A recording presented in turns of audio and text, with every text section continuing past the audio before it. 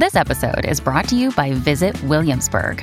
In Williamsburg, Virginia, there's never too much of a good thing. Whether you're a foodie, a golfer, a history buff, a shopaholic, an outdoor enthusiast, or a thrill seeker, you'll find what you came for here and more.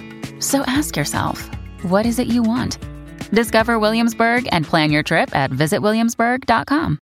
Hello, everybody. This is Marshall Poe. I'm the editor of the New Books Network. NBN listeners like to read books and buy them. So we thought we'd tell you that right now, our friends at Princeton University Press are having a remarkable site-wide sale. You can get 50% off books, including ebooks and audiobooks, with the code 50, F-I-F-T-Y, at checkout until May 31. You can save some real money on Princeton University Press books. I encourage you to go there and check it out. Welcome to the New Books Network. I'm Chris Holmes, and this is Burned by Books.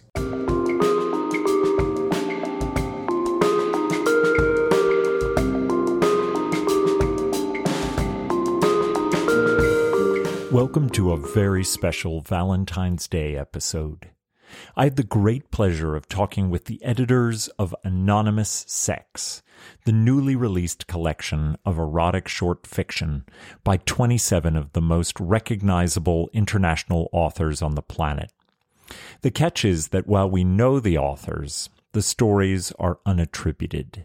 The sex is anonymous, as it were, making this one of the most exciting and provocative collections in recent memory.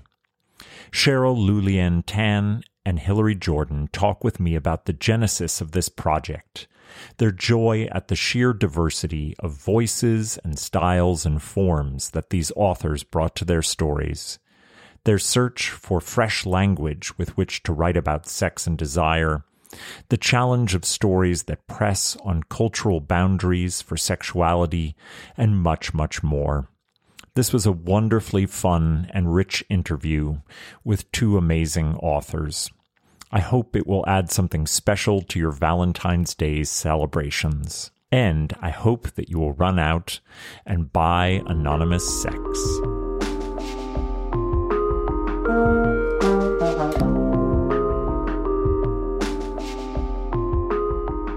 Welcome back to Burned by Books. What do writers like Robert Olin Butler, Julia Glass, Louise Erdrich, Helen Oyeyemi, Rebecca Mackay, and Thea Obrecht have in common? A commitment to the beauty and aesthetics of literary fiction, popular and critical success, including just about every award you can win. Before a month ago, I wouldn't have said an interest in explicit sex writing. But along comes the perfect anthology for this Valentine's Day episode, Anonymous Sex. Contributed to and edited by two prominent writers in their own right, Hilary Jordan and Cheryl Lulian Tan, Anonymous Sex is a glorious parlor game of whodunit sex writing. We get a list of 27 extraordinary international writers and 27 stories about sex, desire, eroticism, power, submission, domination, and intimacy. But we have no idea the authorship of each particular story. Anonymous Sex stands apart from the kinds of erotica normally associated with sex writing. There's nothing staid or expected about the stories in this collection. There's revenge sex, unrequited sex, funny sex, tortured sex, fairy tale sex. I mean, did we ever really doubt which kind of hair all Rapunzel's suitors were so excited about? And even sex after death. These are a long way from your parents' quote-unquote dirty stories. Sex is rarely the end goal here, but rather a way to explore the fundamental nature of how desire shapes us and stretches a character's understanding of their needs, intimate and otherwise. Some of these stories are indeed erotic, but the vast diversity of voices and forms of intimacy mean that one reader's shock will be another's kink. And that's the way it should be. What makes Anonymous Sex special is that it shakes us out of our comfort zones and asks us to find pleasure in representations of desire that do not necessarily conform to our own limited ideas of what sex is and can be. The stories surprise, shock, titillate, and they are never anything less than literary in their attention to the beauty and power of language. It's a real pleasure to introduce you to the writers who conceived of this utterly unique collection. Hilary Jordan is the author of the novels Mudbound and When She Woke. Mudbound was an international bestseller that won multiple awards and was adapted into a critically acclaimed Netflix film that earned 4 Academy Award nominations. Hilary is also a screenwriter, essayist, and poet whose work has been published in the New York Times, McSweeney's, and Outside Magazine, among others. She lives in Brooklyn, New York. Cheryl Lulien Tan is author of the international bestsellers Sarong Party Girls and A Tiger in the Kitchen, a memoir of food and family. She is also the editor of the fiction anthology Singapore Noir. Cheryl was a staff writer at the Wall Street Journal, In Style, the Baltimore Sun, and her stories and reviews have also appeared in the New York Times, Times Literary Supplement, the Paris Review, the Washington Post, and Bon Appetit, among others. Born and raised in Singapore, she lives in New York City. Welcome to the show, Hilary and Cheryl. Thank you for having us. Thank you. We're delighted to be here. As far as I know, this is a one-of-a-kind conceit. A book of sex writing where we know who the authors are, just not which stories belong to each of them. I want to first know where the idea came from for a book of erotic stories, but then I'm dying to know how you came up with this completely unique form of authorship. Well, we were sitting over dinner and talking about our shared enjoyment of erotica when it's well written, which sometimes it is not, and wishing that there were more stories like the ones told by D.H. Lawrence, Aeneas Nin, even John Cleland. And so we thought, what if we had all of these very famous award-winning writers who are at the top of their game contribute to an erotic anthology? And then we thought, how do we get them to say yes, all of these incredibly famous people?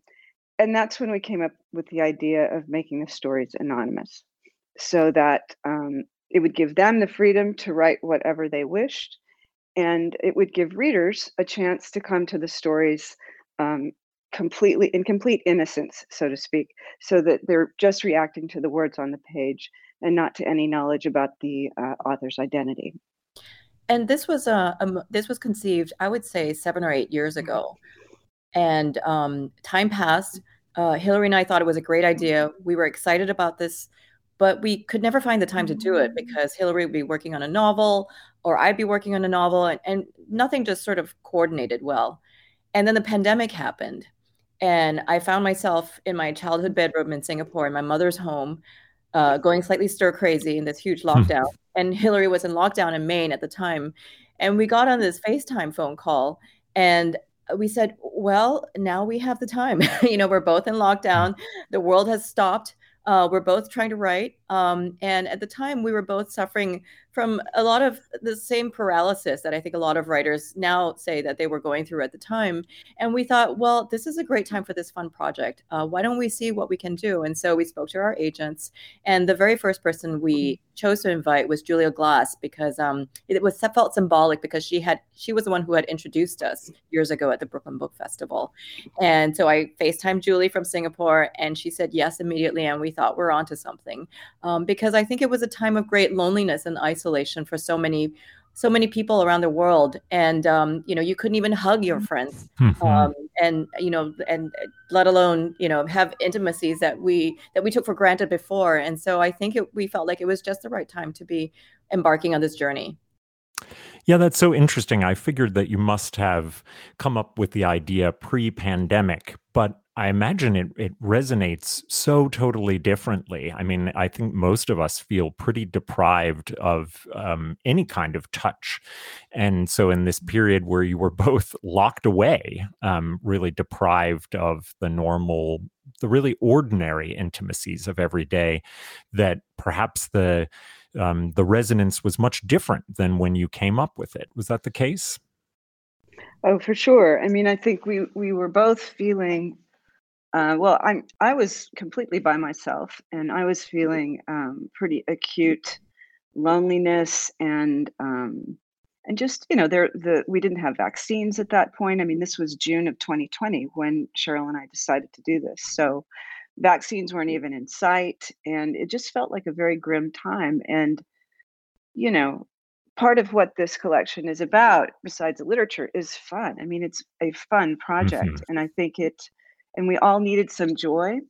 I'm speaking we of all the authors, the contributors, and I actually hadn't written a word. I mean, in June of 2020, and so when I started my story for this, it was like the first fiction I'd written in months, and because of the nature of it, I was able to sort of get right in and enjoy it and rediscover my craft. It was also kind of a surreal time for a lot of our writers. And I think that that enabled them to take a leap, perhaps more than they would have in normal times. One of our writers, S.J. Roseanne, the mystery writer, this is very much outside of her box. And she said it was such a surreal time. It felt like going on this surreal journey. It seemed completely natural. And she said, this is totally not a story this is a story I would have written completely differently had it not happened in that time. And, what's interesting about this collection, I feel, is that many of the names that you'll see are not people that you would normally associate with explicit sex stories. No, that's very true. Yeah, and I think that having that us approaching them in this time and them writing this in this time, perhaps allowed them to just sort of jump off and just really go out there to places that they might not have normally gone, and so that was very exciting for us to be on this journey with them. So it might have been a kind of catalyst for creativity in general, not just sort of erotic writing creativity, which is a real gift during a time where I think a lot of us, I mean, as Hilary said, felt very dampened by everything that was going on. I mean, of the many superstars, quite a few of whom were surprising to me. I'm interested in particular in two: Mary Louise Parker, the actor, who is also a writer, but primarily I think we understand her as an actor, and Jason Reynolds, who's a YA superstar, but I don't know if he's written any adult fiction. So I wonder why those two ended up on your list of invites. Well, Mary Louise wrote a kind of fictional memoir, sort of a combination of the two, called Dear Mr. You, a few years back. And she was represented by Michael Takins, who was also the publicity person who did Mudbound. And when we were sort of forming our list, I was corresponding with Michael and he said, well, is there anybody on my list of people that might interest you? And I said, what about Mary Louise? Because the book was really, really brave. It was really, she really put a lot of herself on the line in writing that book. And also she has a kind of sexy persona. And I thought, Cheryl and I talked about it and we decided she would be a great invite and that we'd probably get a great story from her. And she said yes, and we did. And Jason, I've been a huge fan of Jason's for a while. And I think part of the exciting thing about doing this anthology for me was just seeing what writers who I've admired, but you really don't associate with sex, would produce. And Jason was a writer like that for me. He's such a gifted writer. He's so wonderful. He's such a great personality. And I think I believe this is one of his first forays into adult fiction. And he was a very enthusiastic yes. I was honestly a little surprised because I thought that this might be a little bit something that he would not do, but he was very enthusiastic and he turned in just the most beautiful story. And he's been on I love seeing his Instagram feed because he will post about this book and like 2,000 librarians will just go crazy because they completely don't understand what is going on in this alternate universe that Jason Reynolds seems to be in right now. But there's so many on the list that we have that that I completely did not expect, and I didn't know what to expect from them too. Louise Erdrich, Rebecca Makkai, Paul Theroux. It's Jeet Tile and Chigozie Obioma. I've loved their fiction for so long. They're both Booker Prize finalists, and just to kind of see like what they turned in was really wonderful. Did you get a lot of rejections initially? Did you have to have a kind of high number of asks to get the number that you were looking for? We ended up writing 90 letters, and we got 25 yeses. But we also got some wonderful no's. Several writers really wanted to do this, and they tried to figure out how they could make it work in their schedules, but they just ended up not being able to because they had a book due or family stuff going on in the pandemic. And so they were like, if this ever happens again, like, let me know. And also, there were some people who said, I would love, this sounds really cool. I would love to be a part of it, but I just don't think that I write sex very well. And so I think that was something that they were a little afraid of. Not afraid, but, just sort of like, I know myself, I don't do this very well, and I would not be able to give you something that would be palatable, perhaps. So we wrote 90 letters and we got 25 wonderful names, more than we anticipated. We had thought maybe if we get 15, 20, that's fantastic, but we ended up getting 25. That's a pretty good percentage, actually, from the kind of writers and the profile of the writers you are asking. Well, it's interesting because we were speaking to Ron Charles of the Washington Post, and Cheryl and I each gave him a brief interview. And one of the things he asked me is, but you didn't ask any writers of erotica. And that sort of goes back to to what you were saying about the nature of the stories in this collection, is that we didn't want the expected. We wanted to surprise people, and we wanted to help writers really find surprising aspects to their own craft and to their own storytelling.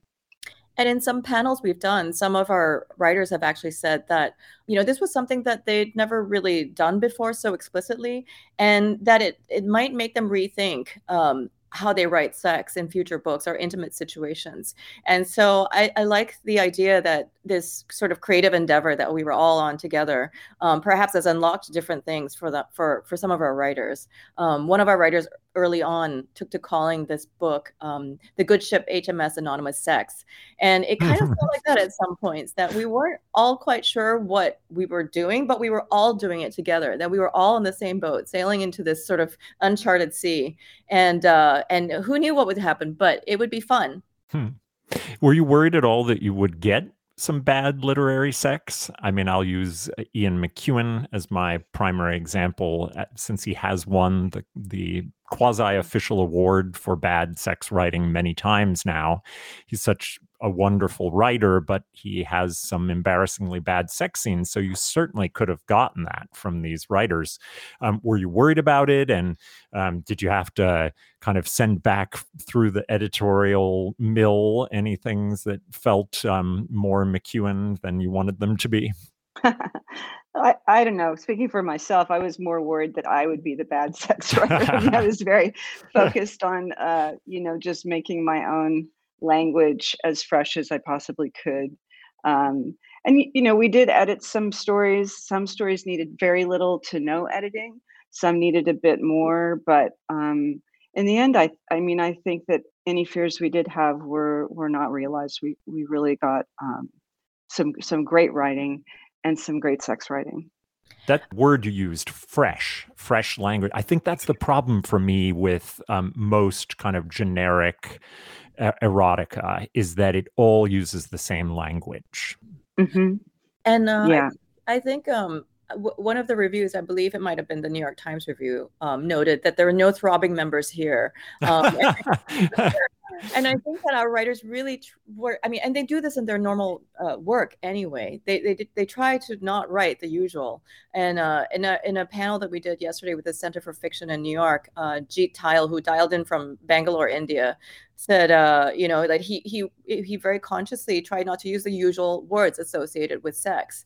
And I think that was part of it. Everyone really worked hard. Everyone worked to bring something fresh to the table. And I think Hillary talked about how, part of making sure that you don't write bad sex scenes is if you read aloud what you're writing, because you'll really identify it right away. If it sounds kind of weird or cliched or cloying, you'll hear it the moment you read it aloud. With a big clunk that makes you wince.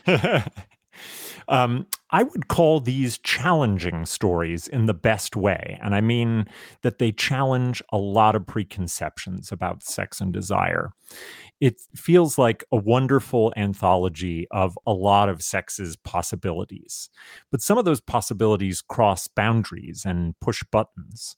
The first story, which is, I'll admit, perhaps my favorite in the collection, involves a prominent historian at an academic conference. She's given herself over to be dominated by another historian, with the understanding that their bondage play will be filmed and possibly released to the conference at large should she fail to obey him. For some readers, this might push on some uncomfortable gender roles. For others, it might be the perfect kink. Were there stories that pushed your boundaries and limits? And can you imagine turning down a story that might go too far in your understanding of the limits of sex and desire, even if you thought it was quite a fine literary story? There were definitely some stories that we knew would be troubling for some people. There's one story that uses the word mulatto, for example, and it's told, from the point of view of a white man, but using that term. But then the woman he's discussing actually rebuts him. There's some story, the story you mentioned. I mean, we have gotten a couple of people saying, "Well, I wouldn't read that because." That's not consent, but it actually is consent. So we knew that we knew that some of these stories would be controversial, but that's as it should be. I mean, sex is incredibly individual. It's very intimate to each person, what you find to be erotic, what you find to be a turnoff. And we definitely didn't want, 27 stories that were all, alike and not taking any risks at all. And I think a lot of these writers took big risks, and we really appreciated that. And also, we really wanted to stress the freedom to write whatever they wanted. So we basically said to all of them, we would like a story from you about sex that's between 1,000 and 8,000 words. Those were really the only parameters. And we didn't know what we were going to get. And we were very fortunate that these stories are all incredibly varied. No story is like the other. And yes, some of them push buttons. But they push different buttons in different ways. But Hillary and I were also very careful to make sure we read these stories not as people who admire these writers, but also as readers who would be picking up the book and perhaps reacting to it. So, for example, the story that she mentioned in which a woman is referred to as a mulatto, it's a period piece. It's historical fiction. It's set in a particular time in which the person being called a mulatto is given agency because she rebuts it, as Hillary says. So we were very careful to kind of look over these stories with the eye of the reader as well. And while we didn't censor anyone, we just wanted to make sure that the stories rang true in every instance. You're both contributors to this collection as well as its editors. I'm not going to ask you to offer any details that might pull back the curtain on which stories are yours, but could you each talk a little bit about the process via which you went about conjuring your own stories? Did you have authors that you went to for inspiration? Did something immediately come to mind, or did you need inspiration? Well, before I started writing, I reread Lady Chatterley's Lover, which was probably my introduction to really wonderful erotica. I reread Aeneas Nin, just to sort of get myself into that mind frame. And then I started writing a story that I abandoned because it didn't feel special enough. It felt like it was about sex, but it didn't feel deeply interesting to me. And if it's not deeply interesting to me, then I know it's not going to be deeply interesting to a reader. So I started over with a completely different story, not at the last minute, but at the next to last minute, and was sort of approached it as I would approach any other thing that I write. Just I knew it was going to be about sex, but it had to be an interesting story, had to be an interesting character with a problem, which is where I usually begin everything that I write. A character with a problem. Hopefully doesn't give too much away, because I think we have a lot of those in this book. It's funny because I went the opposite direction. Whenever I'm writing something, I consciously try not to read anything that is close to what I'm trying to write, either in subject matter, geography, everything. I don't want to know. I don't want to think about it in that way. And so it's funny, I was thinking about the book that I picked up again to read right before working on my story. And it was actually an Ian McEwan book. Yeah. I'm not sure if it was subconscious. But it's funny. It's one of my very favorite books, On Chesil Beach. And I love reading it right before I start writing anything, because his characters, the two characters in it, are so well sketched out, and it flows so beautifully and naturally. And it's a short book, so I can always read it in a day, and it always puts me in the right frame of mind to be thinking about how characters are developed and what they're thinking and how they reveal themselves to each other, when they reveal themselves to each other. And I love that book so much. And so that was how I prepared for reading Ian McEwan. That is so funny, because I think of that as a deeply wonderful book that has maybe the most embarrassing sex scene of any kind of major literary writer of the 20th or 21st century. It has that super infamous premature ejaculation scene. So I think that's hysterical that's where you turn to for your inspiration. I know. I love that this book is so profound and so deeply funny too, in its own way, and also revealing, and just I think it's masterful the way the characters just sort of like understand each other. And you're right that that sex scene. I don't think I wrote an embarrassingly bad sex scene story. So I don't want people to be looking for that in the book and going, that's Cheryl's story. Sex is certainly not culturally neutral. There are very distinct cultural and even national mores around sex. You have contributors who are originally from Nigeria, the UK, and Eastern Europe. Suvankam Tamabongsa is Canadian, but she was born in a refugee camp in Thailand. Luis Alberto Urrea is Mexican-American, and the list goes on. Hilary, I think you were born in the States, and Cheryl, I know you were born and raised in Singapore. Did you see writers working out or confronting different kinds of cultural taboos and restrictions in the way that they represented sex and desire? And did you have to confront any of your own cultural biases? Well, Cheryl, you're from Singapore. Why don't you take that one first? Well, I grew up, Singapore is very modern, yet also very traditional and very patriarchal still. In fact, this book is mysteriously not sold in Singapore yet because of freight issues. So, it's 50 Shades of Grey, for example, was and the last anthology I edited, which had a blowjob scene in it, along with 50 Shades of Grey, were shrink wrapped with a sticker that said you had to be 18 in order to buy it, so you could open the book and look at it. Fascinating. So it's a country in which there are red light districts everywhere. Prostitution is legal and it's everywhere in the country, and yet there is this real complex about dealing with sex. And I think that several writers from countries outside of the U.S.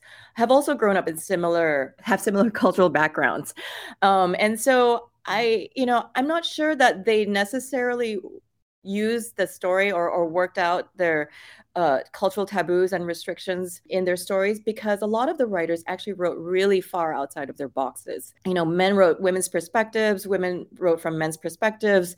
People set stories in countries that you would really, or cities where you would really not associate them with. So in some ways, I don't think I think that the writers felt completely unshackled to just explore whatever it was that stirred them, whatever pocket that was of the world or culture that stirred them. So I think that if you would say, oh, this writer probably wrote that because they lived there for a while, you might be surprised, actually. Well, I will speak as an American to that. I mean, I think we have our own issues around sex in this country. You know, one of our contributors, Heidi Duro, wrote a book called The Girl Who Fell from the Sky. And a couple of days ago, she found out that there's a school district in Tennessee that's wanting to ban her book because of the sexual content. So, and I'm sure there are other authors on our list who have had books that were banned. And so, you know, and it seems very intense at this moment in time, which is why I was very excited that to make this book, because it pushes back against, you know, some of these ideas. One of our contributors, Jason Reynolds, was giving an interview and he was asked about, you know, why did you write about sex? And he said, well, I write about what is deeply human, and sex is deeply human. It's we're not the only creatures, obviously, who have sex, but it is it's a huge part of our experience in life. And so to not write about sex or to sort of stigmatize sex in any way, to me, just feels bizarre, because it's a very natural thing, it's an intrinsic thing, and it's an important thing in our lives. And I, you know, I just think people should be able to write about, read about, have whatever kind of sex they want. And I think this book sort of champions that idea. I think, unfortunately, you're going to have to forgo being on any Texas high school curricula lists for a bit, anyway. Of the many stories in the collection that will last for me, and I'm having many of them sort of fly through my mind right now, two stand out for me as examples of the real diversity of style and tone in this collection. The first, Find Me, is set in the early 20th century and follows a young, recently widowed wife who has acquitted herself to a life of disappointments until, while traveling to meet a new husband, she is confronted by a criminal in her sleeper car. The other, Woman Eaten by Shark Drawn to Her Gold Byzantine Ring, is the shortest in the collection. It is 2 pages of a stream of consciousness remembering of a woman's life of abuse at the hands of her husband. She is, as the title suggests, devoured by a shark, and the story becomes an erotic of death. It would be hard to find 2 more different representations of desire. I won't ask for favorites, but what are the stories that have called you back recently? You know, it's interesting because now that the collection is out in the world, we're getting press reactions to it, where the other authors are choosing stories to read from. Find Me is one of the stories that I most love in the collection. It would be an amazing standalone story anywhere, I think. Yeah, it's fantastic. I mean, they're all our children, all the stories, but like sex itself, I think that there are just different stories that are going to speak to different people. So the stories that I love are not necessarily the same stories that Cheryl will love or that you will love. But Find Me is definitely one of them. You know, the first story is so incredibly powerful and suspenseful. The last story is very sweet and beautiful. And I want to mention the last story, Partita, because it's an extraordinary story that encompasses a woman's entire sexual life in reverse. So we first meet her as an old woman having very careful sex with her husband, and then we go backward in time through their courtship, her having children, back to her adolescence, back to her very first glimmer of sexuality. So that's another story that I love. But there are so many stories that I love. There's a great little section at the end of Partita that says, that summer the bees are drunk with longing, the birds are frantic with lust. How does anyone survive intact with all this yearning? Which I thought was one of my favorite descriptions of young desire. Oh, Yes. Yeah, I'm with Hillary. They're all our babies. I love all of them in their own way because they all bring something very, very different to this collection. I tend to write very darkly funny novels and fiction, and so I often tend to gravitate to it. I love funny sex stories because sex can be funny. It's arousing. It's a lot of things, but it's also funny. So some of the funny ones in the collection are ones that I really liked. But also, I like the ones that say something very profound about a situation, a society, and a dynamic. Love Doll, for example. You start out, you can see sex being kind of weaponized in there. You start out thinking that one person has the power in that relationship, in that sexual dynamic, and then you gradually, with the turn of each page, you realize that's not quite what you thought at first. So I love the stories that kind of take a hard look at society and present a pocket of time, a moment where it's something that's very revealing of two characters or more in a certain moment in time, in a certain very specific city or country or society. If this collection happens to spark something in our listeners, are there other writers that you admire for their treatment of sex while still being quite literary? To whom should we look to find the good stuff? I'm a big fan of Michael Cunningham's sex scenes. He had, especially in his first two novels, really, Flesh and Blood, Flesh and Bone, Flesh and Blood, and A Home at the End of the World. I've reread those books and reread those sex scenes because I don't know. It just feels very, very intimate, very, very particular to that character. And that's another thing, by the way, that I would say distinguishes really good erotica is that the sex feels particular to a well-developed character. It's not just the same sex that any character could have in any book on any page. And I think he does a great job of that, of sort of linking sexual feelings to deeply held emotions of his characters. That's just one example. For me, I like two particular spaces within the realm of sex writing. One of them is sort of that yearning, the space of yearning. And so I think a lot of old Japanese poetry, I think at the beginning of the book, we have a little poem from Ono no Komachi. And a lot of old Japanese poetry sort of explores that space very beautifully. But I also like, how the exploration of sex as power and how women have used it, and men too. But I'm very interested in how women have used intimacy and sex as kind of as a power kind of dynamic. And I think one of the writers that comes to mind, I love Fumiko Enchi. She's one of my favorite writers. Oh, she's amazing. The Waiting Years, that's one that really kind of pops up. There's so much yearning. There's so much the delicate dance around sex, the sex itself. It's incredible. It's just phenomenal to read. And I that's another book that I reread now and then. Muriel Spark, I love as well.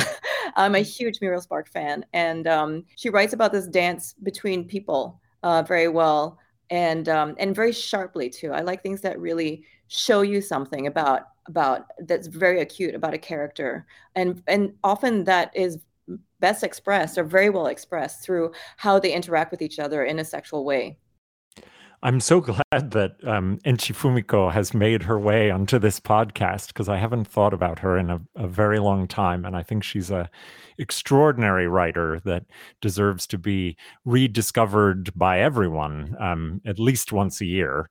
But I also just love anything that Michael Cunningham does. And I'm going to be returning to him with an appreciation for his sex scenes as well. Well, Hillary and Cheryl, this has been so nice and fun and really perfect for a Valentine's Day episode. And I just want everyone to run out and get Anonymous Sex, because it's made my last couple of weeks just a lot lighter and more, just a lot of fun, but also real appreciation for how wonderful, thoughtful literary writing can involve sex. So thank you both for this collection. Thank you so much. And I'm guessing that you meant run out and get Anonymous Sex, the book. Yeah. Well, maybe both. Everyone has their own Valentine's Day interest. So, well, yes. Thank you again. Thank you so much.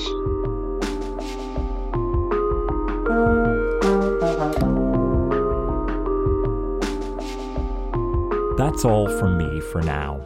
My enormous thanks to Cheryl Lulien Tan and Hillary Jordan for sharing their experiences creating this one-of-a-kind collection.